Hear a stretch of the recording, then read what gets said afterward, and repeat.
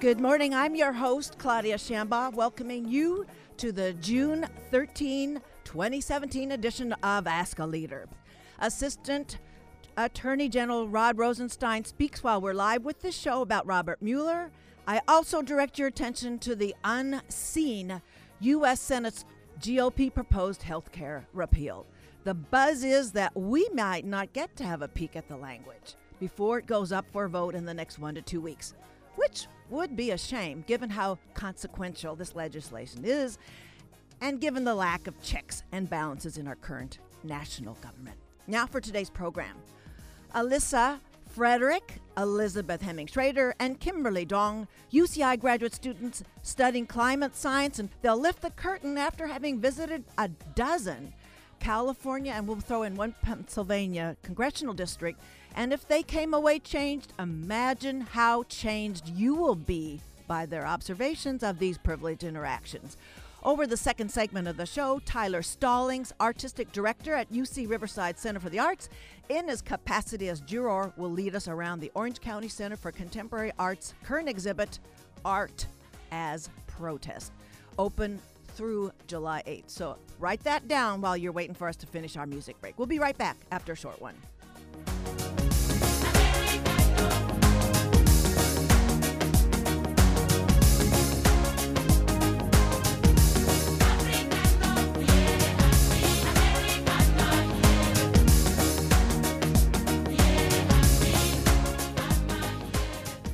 Welcome to the show, everyone. My first guest, and it is a stellar group, I tell you, are Alyssa Frederick, Elizabeth Hemming-Schrader, and Kimberly Dong. They are all PhD candidates who are simultaneously researching leading-edge science while deepening their political involvement. They're making time they don't have to be with us to report on those several fronts. First, Alyssa Frederick, who hails from which part of Pennsylvania? Just outside of Philadelphia. Just outside of Philly.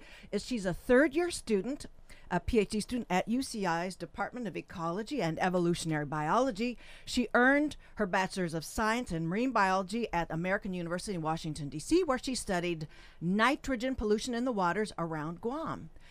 And having been smitten by the abalone, she researched the evolution and physiology of disease resistance, tending now to the withering syndrome that wiped out much of California's abalone population. I'll ask her later if we have time how many of those guys are left. She's been awarded both Fulbright and National Science Foundation research grants and numerous other prizes and awards. She's participated in the first cohort of the Climate Action Training students at UCI and interned with the National Oceanographic Atmospheric Administration, we'll call it NOAA shorthand, to update the Black Abalone Recovery Plan last year. Now, Elizabeth Hemming-Schrader, originally from Minnesota's Twin Cities, is a fourth-year PhD candidate in the Department of Ecology and Evolutionary Biology. She studies molecular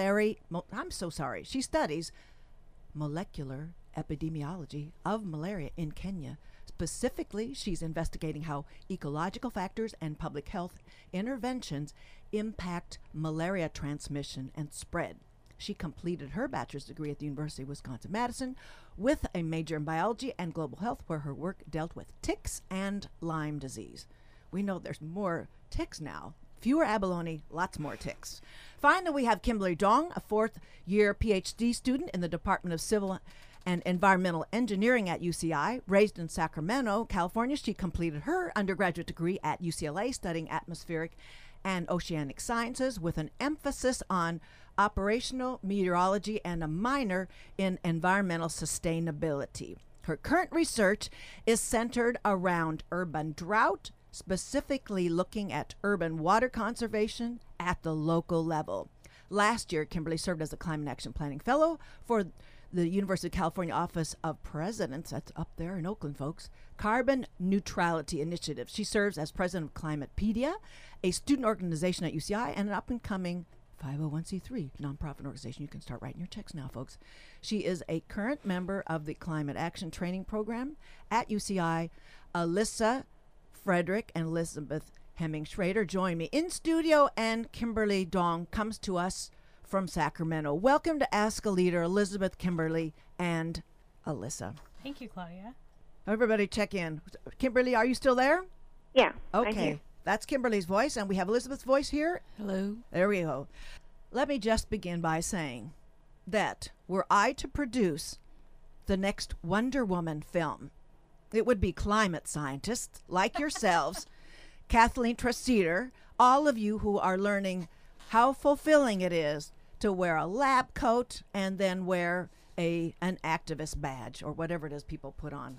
I put them on myself. I'll face of it. So it's because, as I said, you're negotiating the divide from research over to public policy. So that's my wish. That's my project. And we know, actually, the School of the Arts did with the La La Land opener, they did Zot Zot Land. So I've approached an astrophysicist if he'd like to make the Wonder Woman movie. All right, capes and lab coats on. I'd like for all three of you, just give us a brief look at what your research is about. We'll start with Alyssa Frederick. Sure, thank you. I study abalone, and they're a marine snail that used to live in California. We still have a few of them left in Southern California, but not many, and that's because in the 80s there was a disease called withering syndrome that wiped out a lot of what was left here. And so I study that disease and I'm trying to figure out why certain species of abalone, like the green and pink abalone, are particularly resistant to that disease, and why other abalone, like black and white abalone, have gone endangered. And is it related to temperature, to discharges, or what kinds of things? There's a lot of interesting interactions with the disease, and one of the big ones is temperature, which makes climate change a big component of conserving. We'll call it. Conserving these animals, because when the water gets warmer, we have noticed that there seems to be a lot more die-off, at least in all of the recent years. Okay, thank you. I know I'm asking you for shorthand, but we've got lots to cover today. Elizabeth? Okay, my Briefly? name is Elizabeth. I study malaria in Kenya, and over the past couple decades, we've seen a lot of changes going on, such as rising temperatures, deforestation, urbanization, and I'm investigating how all these factors impact how malaria spreads and malaria transmission. Okay. And is climate a culprit as well? Definitely. Because we've seen malaria in highland areas that were previously malaria-free, and probably because of warming temperatures. certain things aren't dying off. Well, the insect population doesn't. It has nothing but a hospitable environment to propagate like nobody's business. Right. Okay. Thank you. Thanks for putting up with the shorthand. All right, Kimberly, now you're on notice how short the hand is. Tell us about your research. Hi, my name is Kimberly, and I study urban drought.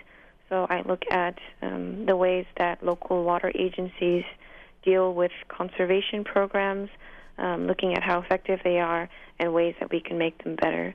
So the main project I'm doing right now has to do with outdoor water conservation and trying to make those programs more efficient because, over the course of the most recent California drought, there were hundreds of millions of dollars being spent just on outdoor water conservation measures, and so we'd like to improve the cost efficiency of these programs when the next drought inevitably comes. And is stormwater retention, is that part, or you're just trying to turn people's consumption down? But is retention also a part of the water conservation measures that you're interested in, or is that's a separate one? I'm actually working on a different project that is related to stormwater retention, but we would call that more supply augmentation. Right. So you're increasing the amount of supply that is available. So I guess I'm working on both ends.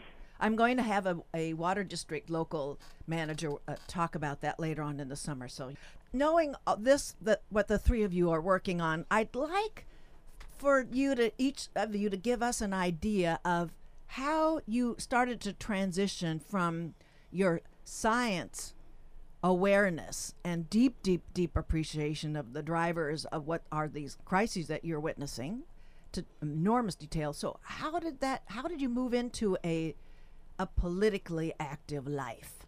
Shall we start with Elizabeth? So I've always been interested in human health. That's why I got involved in studying malaria. And when I think of climate change, it has huge impacts on human health. such as food security and disease transmission risk, which is related to my research.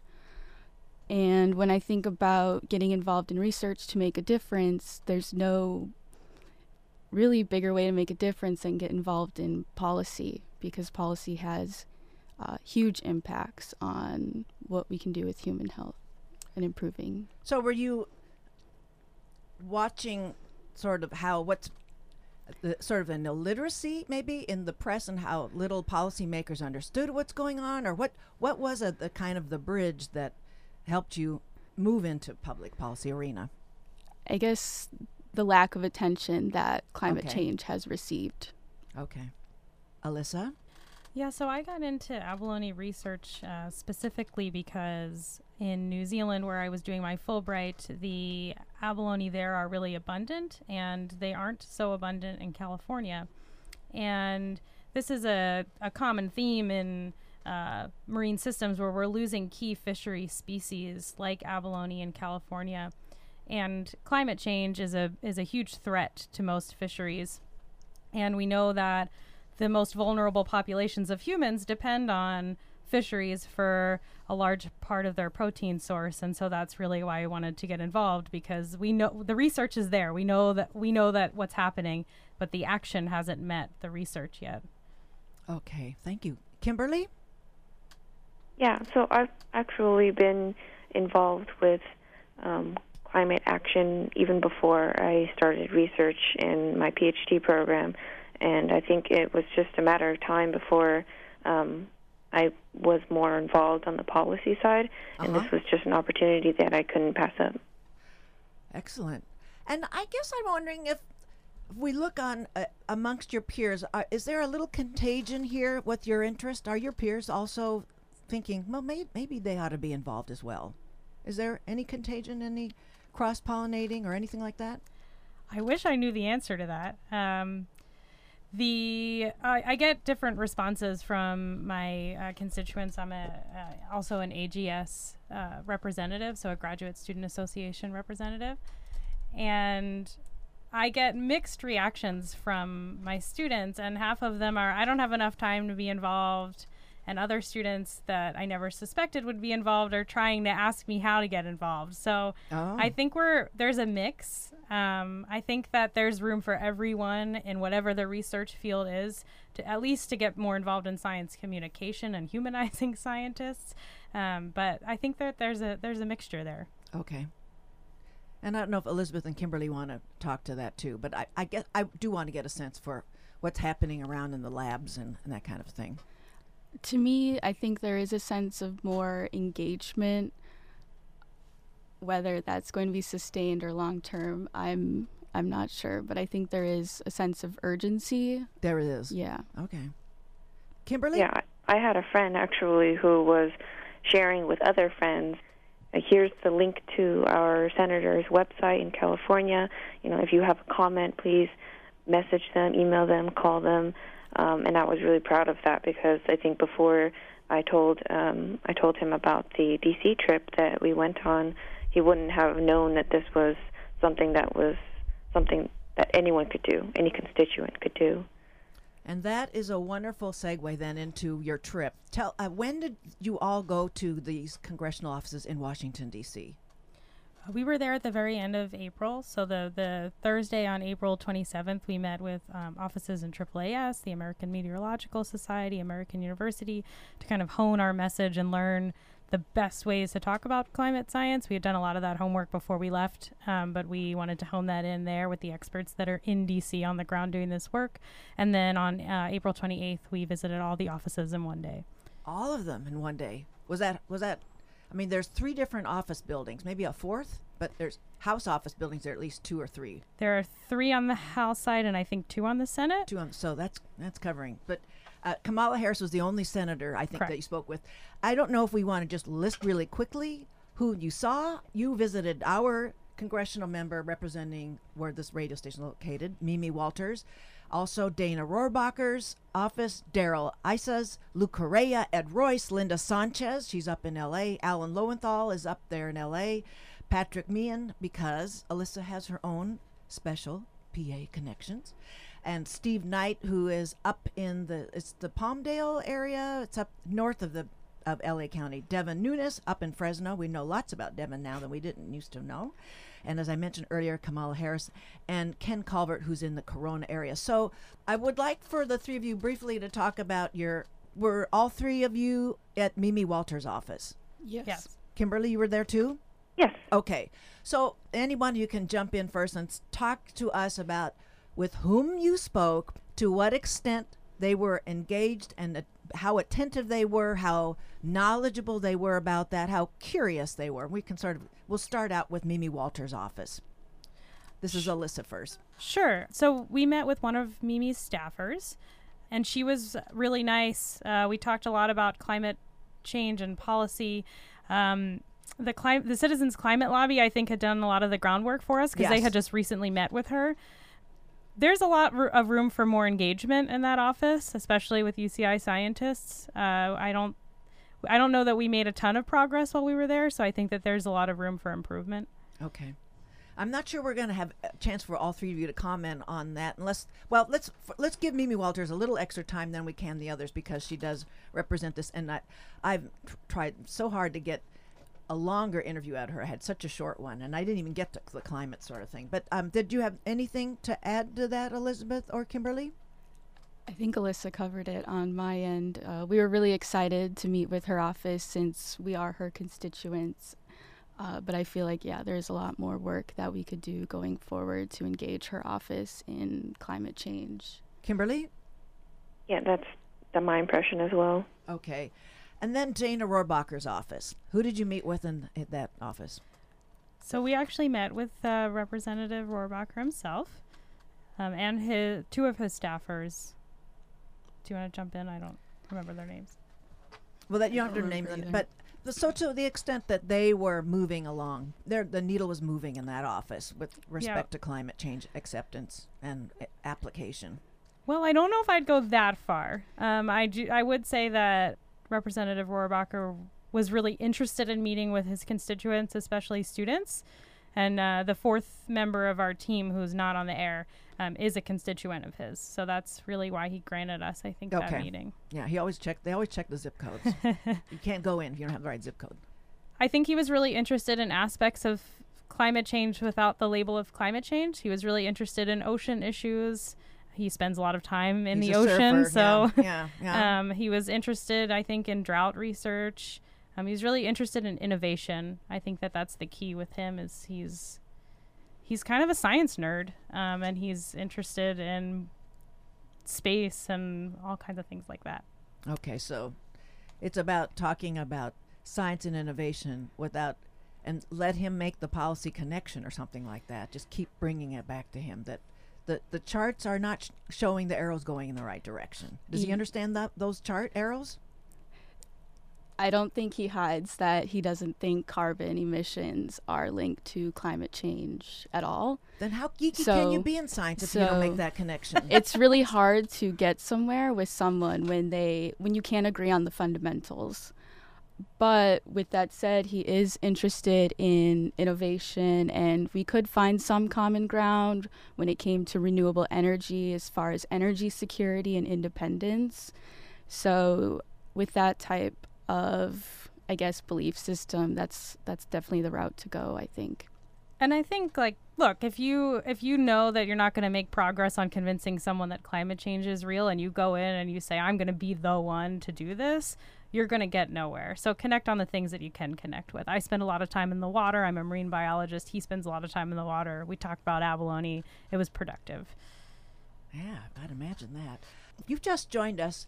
You're listening to Alyssa Frederick, Elizabeth Hemming-Schrader, and Kimberly Dong. They're all climate scientists at UCI, and they're all PhD candidates, and they're talking about their work they're bringing to the congressional offices in D.C. and the kinds of interactions and responses they were getting. We were just finishing up with Dana Rohrbacher. You can hear the rhythm here. We got to move. We're not going to be able to talk to all of them, but the ones that are nearest us, I'm going to focus. How about Daryl Isa's office? What happened there? So our meeting with his office, This is Elizabeth. Yeah. The person we were supposed to meet with that day didn't end up being available, so we met with another one of his staffers who, this was not his area of expertise, so the meeting wasn't really that productive, and we were really curious to meet with his office because Daryl Issa had just joined the bipartisan Climate Solutions Caucus. Okay. And we really wanted to know kind of what his motivations were for joining, but we really didn't get those answers in that meeting. Oh, that's a real disappointment. Yeah. And so you didn't know until you showed up that there was a change, or did they give you a text or something before? That was it. And you had to make the most of that. That's hard. Yeah. Because everybody's time is really carefully planned on their end and on your end. So, well, that was a disappointment.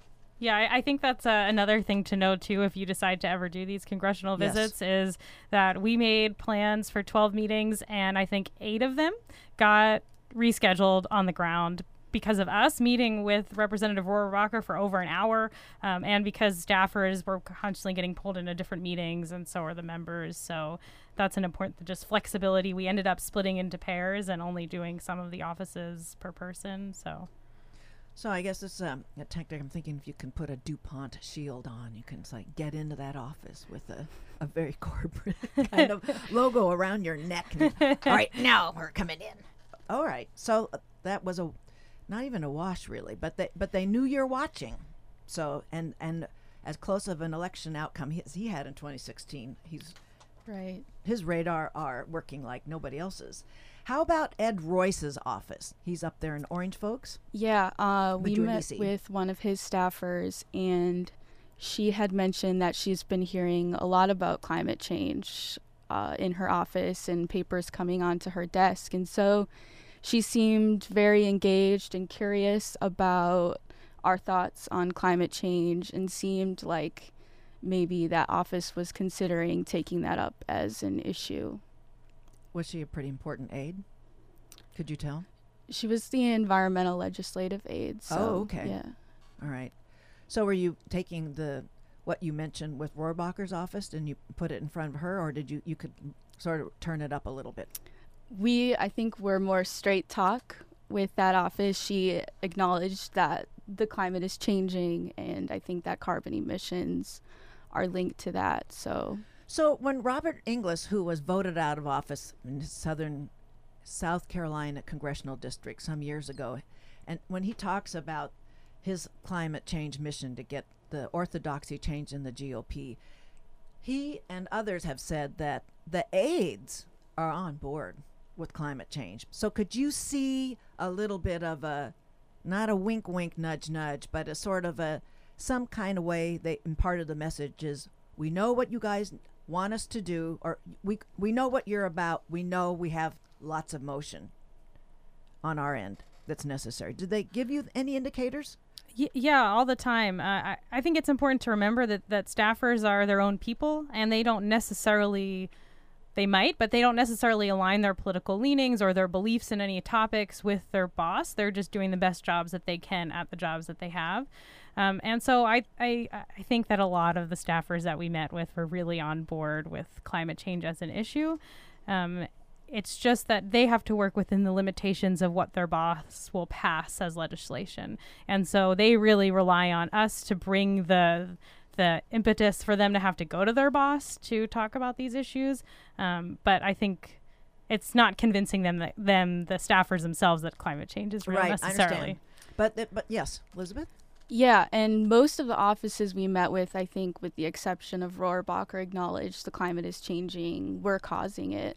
So I think that we are, making progress, and I think we have a window of opportunity right now that we really need to jump on.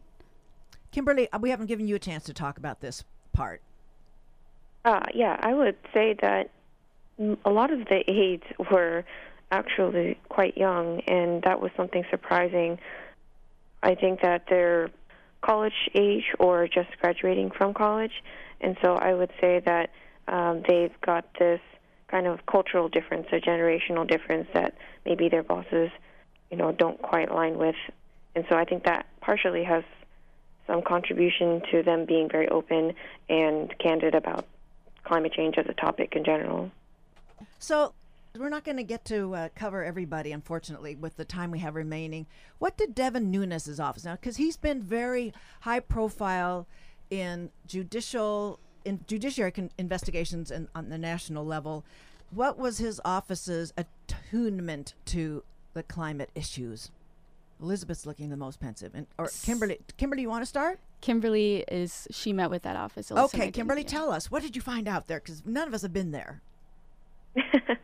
Yeah, it was interesting. I went to that office with the other person in our group, Danilo Caputo, and I felt like that was one of the best meetings we had. The staffer was very experienced policy advisor and said over and over that he really values seeing perspectives all around the board, and I respected that, and I think he was very engaged with what we had to say and asked us for lots of supplemental information, and that's the kind of progress we'd like to see in every office.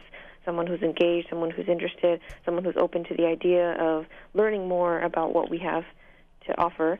And I think it couldn't have gone better, really. I wouldn't say that he says that Representative Nunes is pledging to to He's not joining the caucus yet. Right, exactly, to committing to all of these issues that we're discussing. But certainly, I couldn't have expected a better, more receptive response, and just very friendly, very in line with how we want to communicate and collaborate with these staffers and representatives. So you're saying that the other aides in the other offices appeared to be younger, like almost they could have been interns, for goodness sake. So that I guess one of the takeaways here is to figure out how you can sort of check those organizational charts and sort of importune the scheduler for the office to give you a more senior policy staff member of those offices. Alyssa? Actually, I'd argue that DC runs on young life and blood. No, I understand that because it's such an athletic thing, the political turmoil there. And I don't think that age actually has anything to do with power in those offices. But newness is what you were, not Nunes, but newness is what you were all weighing in with, and it's hard to know just how much more. I mean, and what Kimberly's talking about in the Nunes office, how there seemed to be much more engagement because this person can see where that data goes into that public policy kind of mobilization or something like that. I think a lot of the offices are like that. Okay. Not just that one. Kimberly? Yeah, I think it has less to do with the fact that he's older or more experienced and more to do with his personality, is that he's very curious and wants to hear about everything that comes to his desk. So anything at a very deep level. Okay, I no surprise, I guess, what Kamala Harris's office would be like. But was there anything surprising that you did encounter in that she's our junior senator here? We've seen her on the Judiciary Committee. She's been very, very high profile. But no, okay. So I'd like to have you give us a chance to run by how the 500 women scientists. You're going to be offering a local webinar in Costa Mesa on Thursday at 5 p.m. How do people follow that webinar? Great. So the 500 Women Scientists, their national or overarching branch, posted it on their social media. But if you go, I guess, to either one of mine or Liz's websites, we can post it later today. But you can come to UCI. There's going to be a room where you can meet with us while we're hosting the webinar from 5 to 6, and that'll be in Steinhaus 247. But remotely, how can people do that? So the link is going to be posted online. It's posted on the 500 Women Scientists website. Okay, on their Facebook account. Yeah. There. Okay. So we'll hear from the scientists. Will you be actively engaged, visible, audible on that webinar? Yeah, it'll just be me and Liz, and we're gonna we're gonna talk about how to set up meetings, what the meetings are actually like when you're in the room, how to prepare a message, all the things that all four of us did while we were preparing for this event. It's just that Liz and I are both members of the local chapter of 500 Women Scientists in Costa Mesa. So. Okay. So Kimberly, are you going to be somehow participating in this? No, I won't be. I'm actually calling in from out of town, and so it's a little hard to schedule. And they've got all the information that's needed for the webinar. Well, it sounds like you've got lots, though, they've got lots of your takeaways from your experience there, too. So, well, I want to thank all three of you, Kimberly Dong and Alyssa Frederick and Elizabeth Hemming Schrader. Thank you all three for being on the show today on Ask a Leader. Thank you, Claudia. Thank you. Yeah, thanks for having us. Thanks, and keep it up. Keep teaching us, and good luck in your next place you're going, okay? Thanks. Thanks.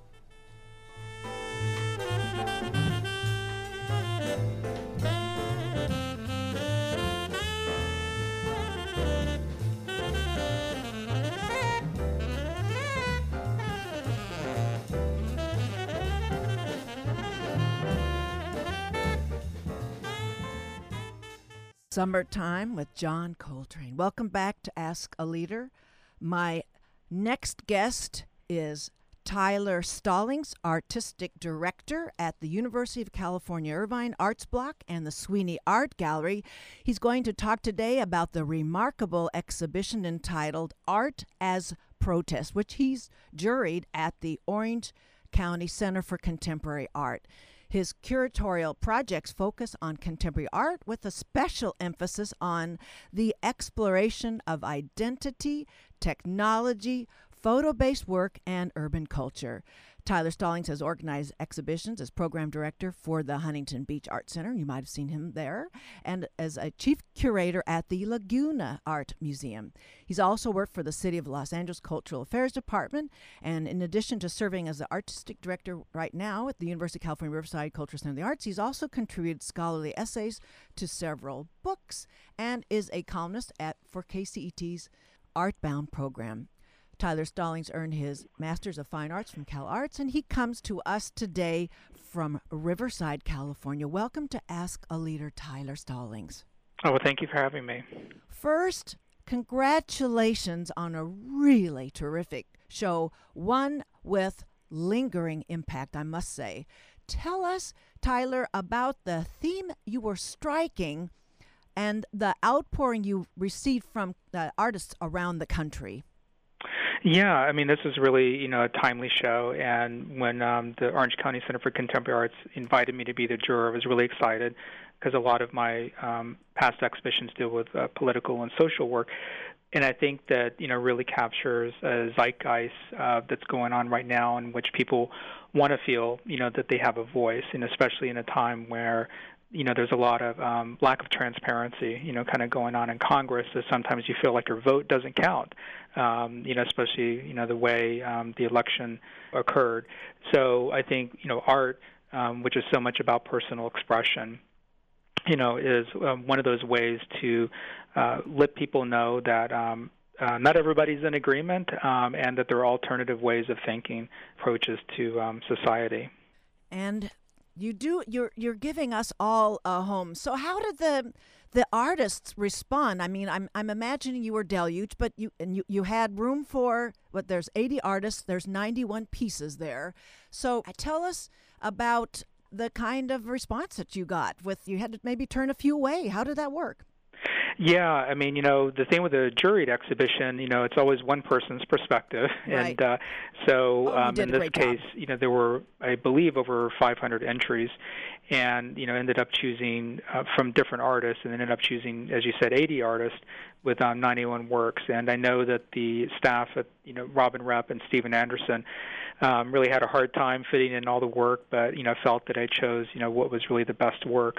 I think some of the interesting trends that you saw among the entries, and then also was kind of reflected, in the final work was in the show, is that, there was a lot of work, of course, dealing with Trump. There was a lot of work dealing with the idea of the flag as a symbol. There was several works dealing around Black Lives Matter. A few works dealing with LGBTQ issues, some gender issues, but I would say really the primary was really kind of the flag and Trump were kind of the two things you saw a lot.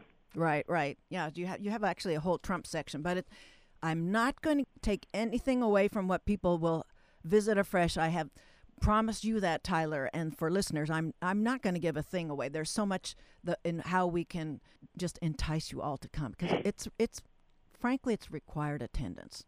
I'm assigning every listener that a must get there before it closes after July 8th. July 8th, your last day.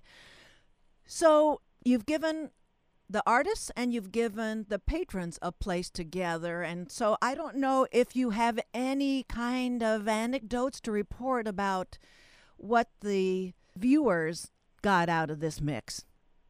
Yeah, on the opening reception this past June 3rd, I think one of the works that seemed to be getting a lot of attention, and the thing is, you never know what work is going to get attention, was this piece by Kelly Burke, and it was called Reimagined American Flag Series, All Lives Matter. And she has a variety of works that she had submitted, and this is the one that I chose. That really, as the title suggests, is reimagining the American flag. And in this particular piece, it includes where the white and red stripes, they were populated by flags of many countries around the world. And then kind of interwoven in that was the phrase, all lives matter. And, what I think that, I had some people come up and ask me about that work, and they didn't sort of give me their opinion, but I felt that there was kind of another question or thoughts behind that. But I feel that for some people, that particular piece it brings up a lot of issues. One, by populating the U.S. flag with flags of other countries, it sort of is pointing to globalism, that the U.S. should see itself within the context of globalism. How rich our fabric is. Yeah, and exactly. That we're part of a web of connections. Now, of course, that's very contrary to the current administration's point of view, which is refocusing on nationalist, boundaries and retreating, from connecting up with other countries. And, so I'm kind of wondering if that's there. The other thing is that Kelly, who is half black, half white, that she herself kind of talks about that and describes herself in that manner. She herself, I think, challenged herself by sort of putting all lives matter, which, could be considered controversial because is it appropriating or diluting, the Black Lives Matter phrase. And so I think, as artists who are always challenging all boundaries, and that no one can say that they own any particular idea, especially, when artists engage with it. So I think that was also perhaps a challenging thing for some people, too. And she has positioned to express this. She comes from Baltimore, Maryland, and she was there at the opening. It was lovely to meet her. So she was able to witness very closely one of the assaults that people mobilized around in Baltimore about 2 years ago.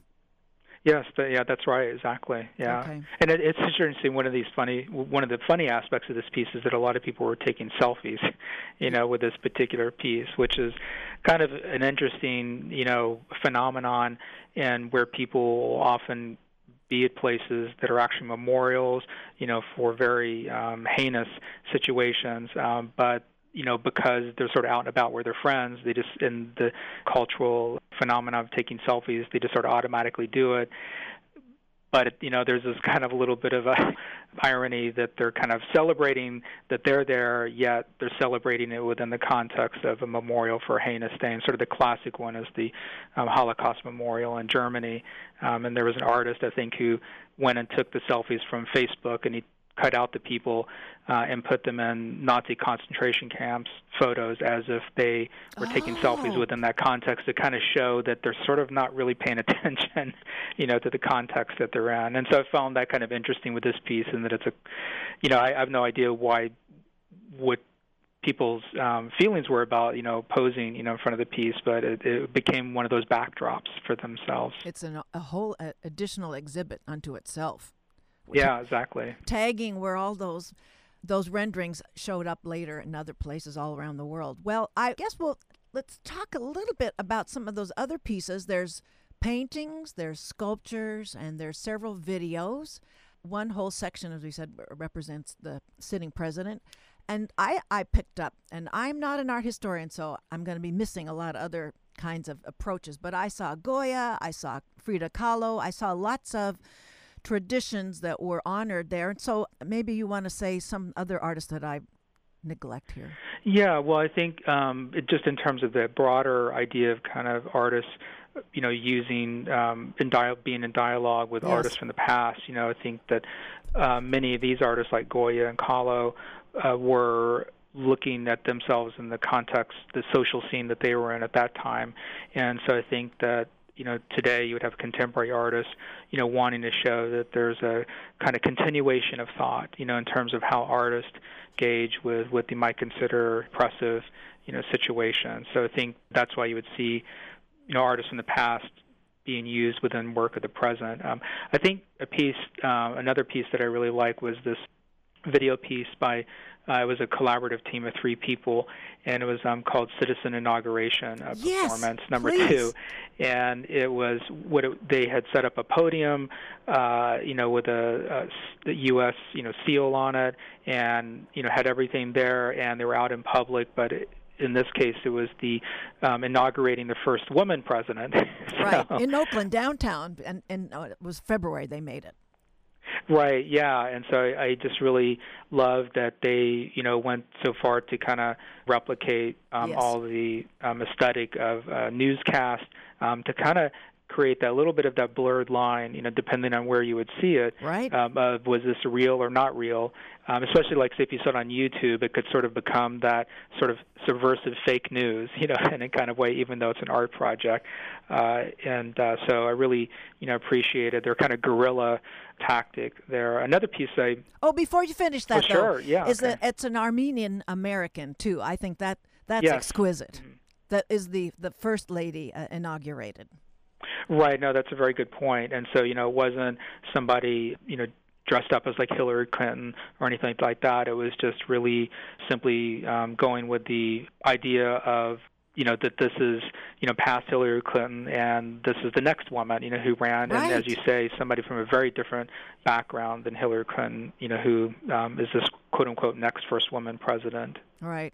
Past the anointed, and this one sprouted from the body politic. So we're going to go on to another one. But before you do that, for those of you who've just joined us, my guest is Tyler Stallings, Artistic Director at UC Riverside's Arts Block. He's juried a phenomenal array of work exhibited under the title of Art as Protest Now at the Orange County Center for the Contemporary Art in Santa Ana through July 8th. And you're listening to Ask a Leader on KUCI.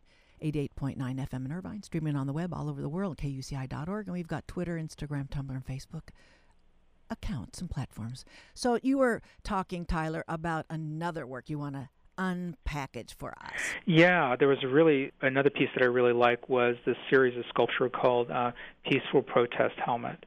And the artist was there wearing it, but what he was interested in was having these very kind of colorful helmets that actually had Peaceful Protest Helmet on it. But then what he had done was mounted a camera on top of each one, and on himself. With a kind of closed circuit feed. So what he was kind of playing off of was in part the body cam that police wear, yet the private citizen doesn't have. And so by wearing this helmet with the camera, and say if you're encountering, whether it's the police or anybody else, that they are being recorded. And so on one hand, that, it's sort of suggesting that they're, through the use of technology, the protesters kind of gaining, more power by kind of archiving this event in a very obvious way. And it's also just suggesting that the way that the camera is mounted on the helmet, that it is in itself a kind of weapon, but in this case, it's a one of witness by capturing this information. And also it kind of, plays off this era in which there's, I guess you could sort of say it's sort of kind of a feeling of surveillance, but it's also just more part of that kind of social media atmosphere where, people are giving over their private information. And so I also see it as kind of a sly, somewhat of a commentary, on that also in terms of, blurring the lines between sort of a private life, the public life, and through the ubiquitous, presence, of smartphones and cameras and just the immediate upload.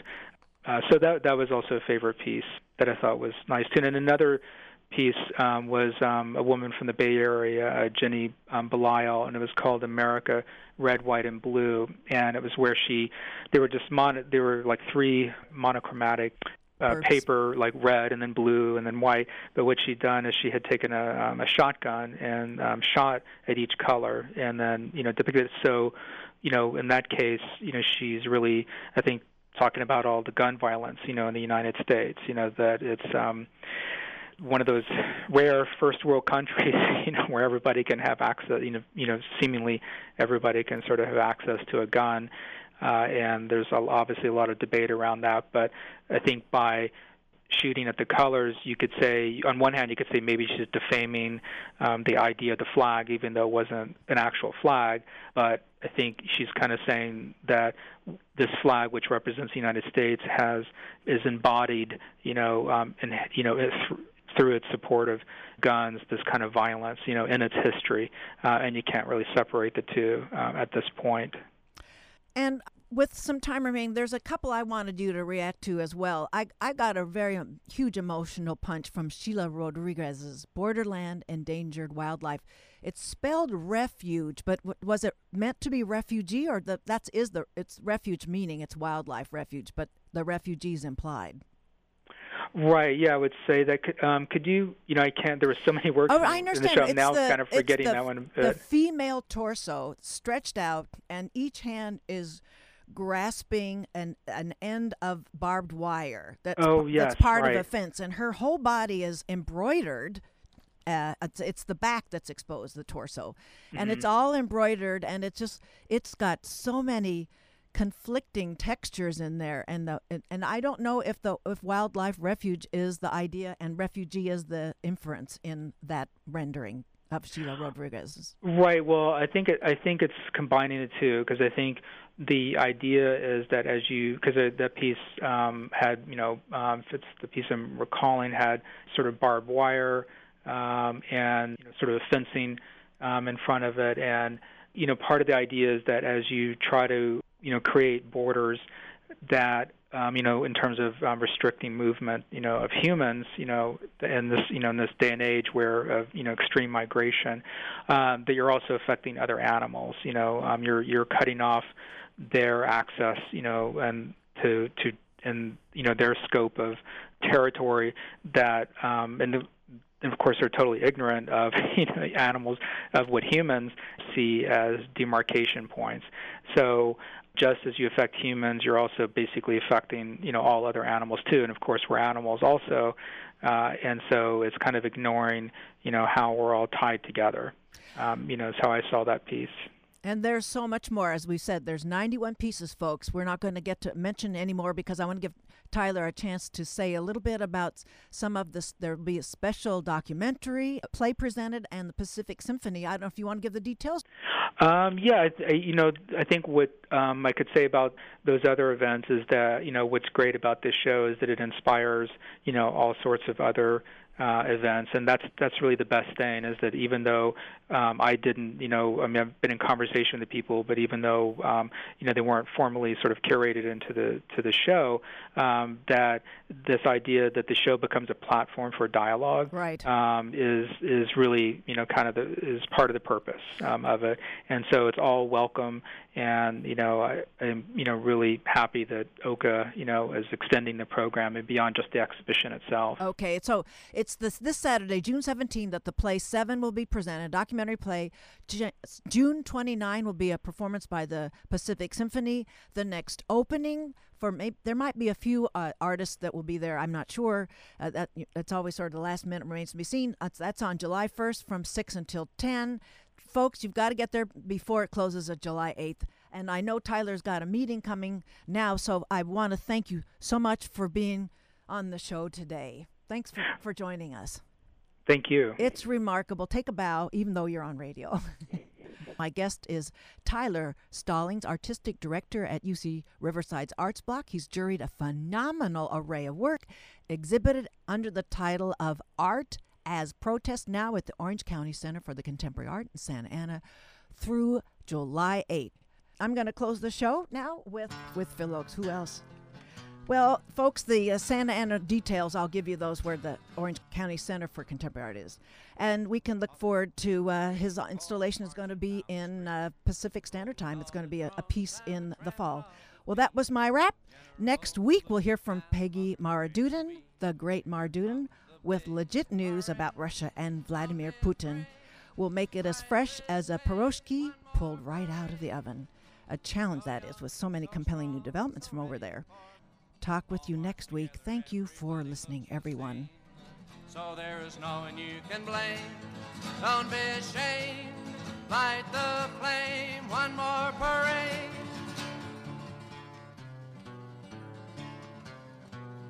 Listen for the sound and listen for the noise. Listen for the thunder of the marching boys.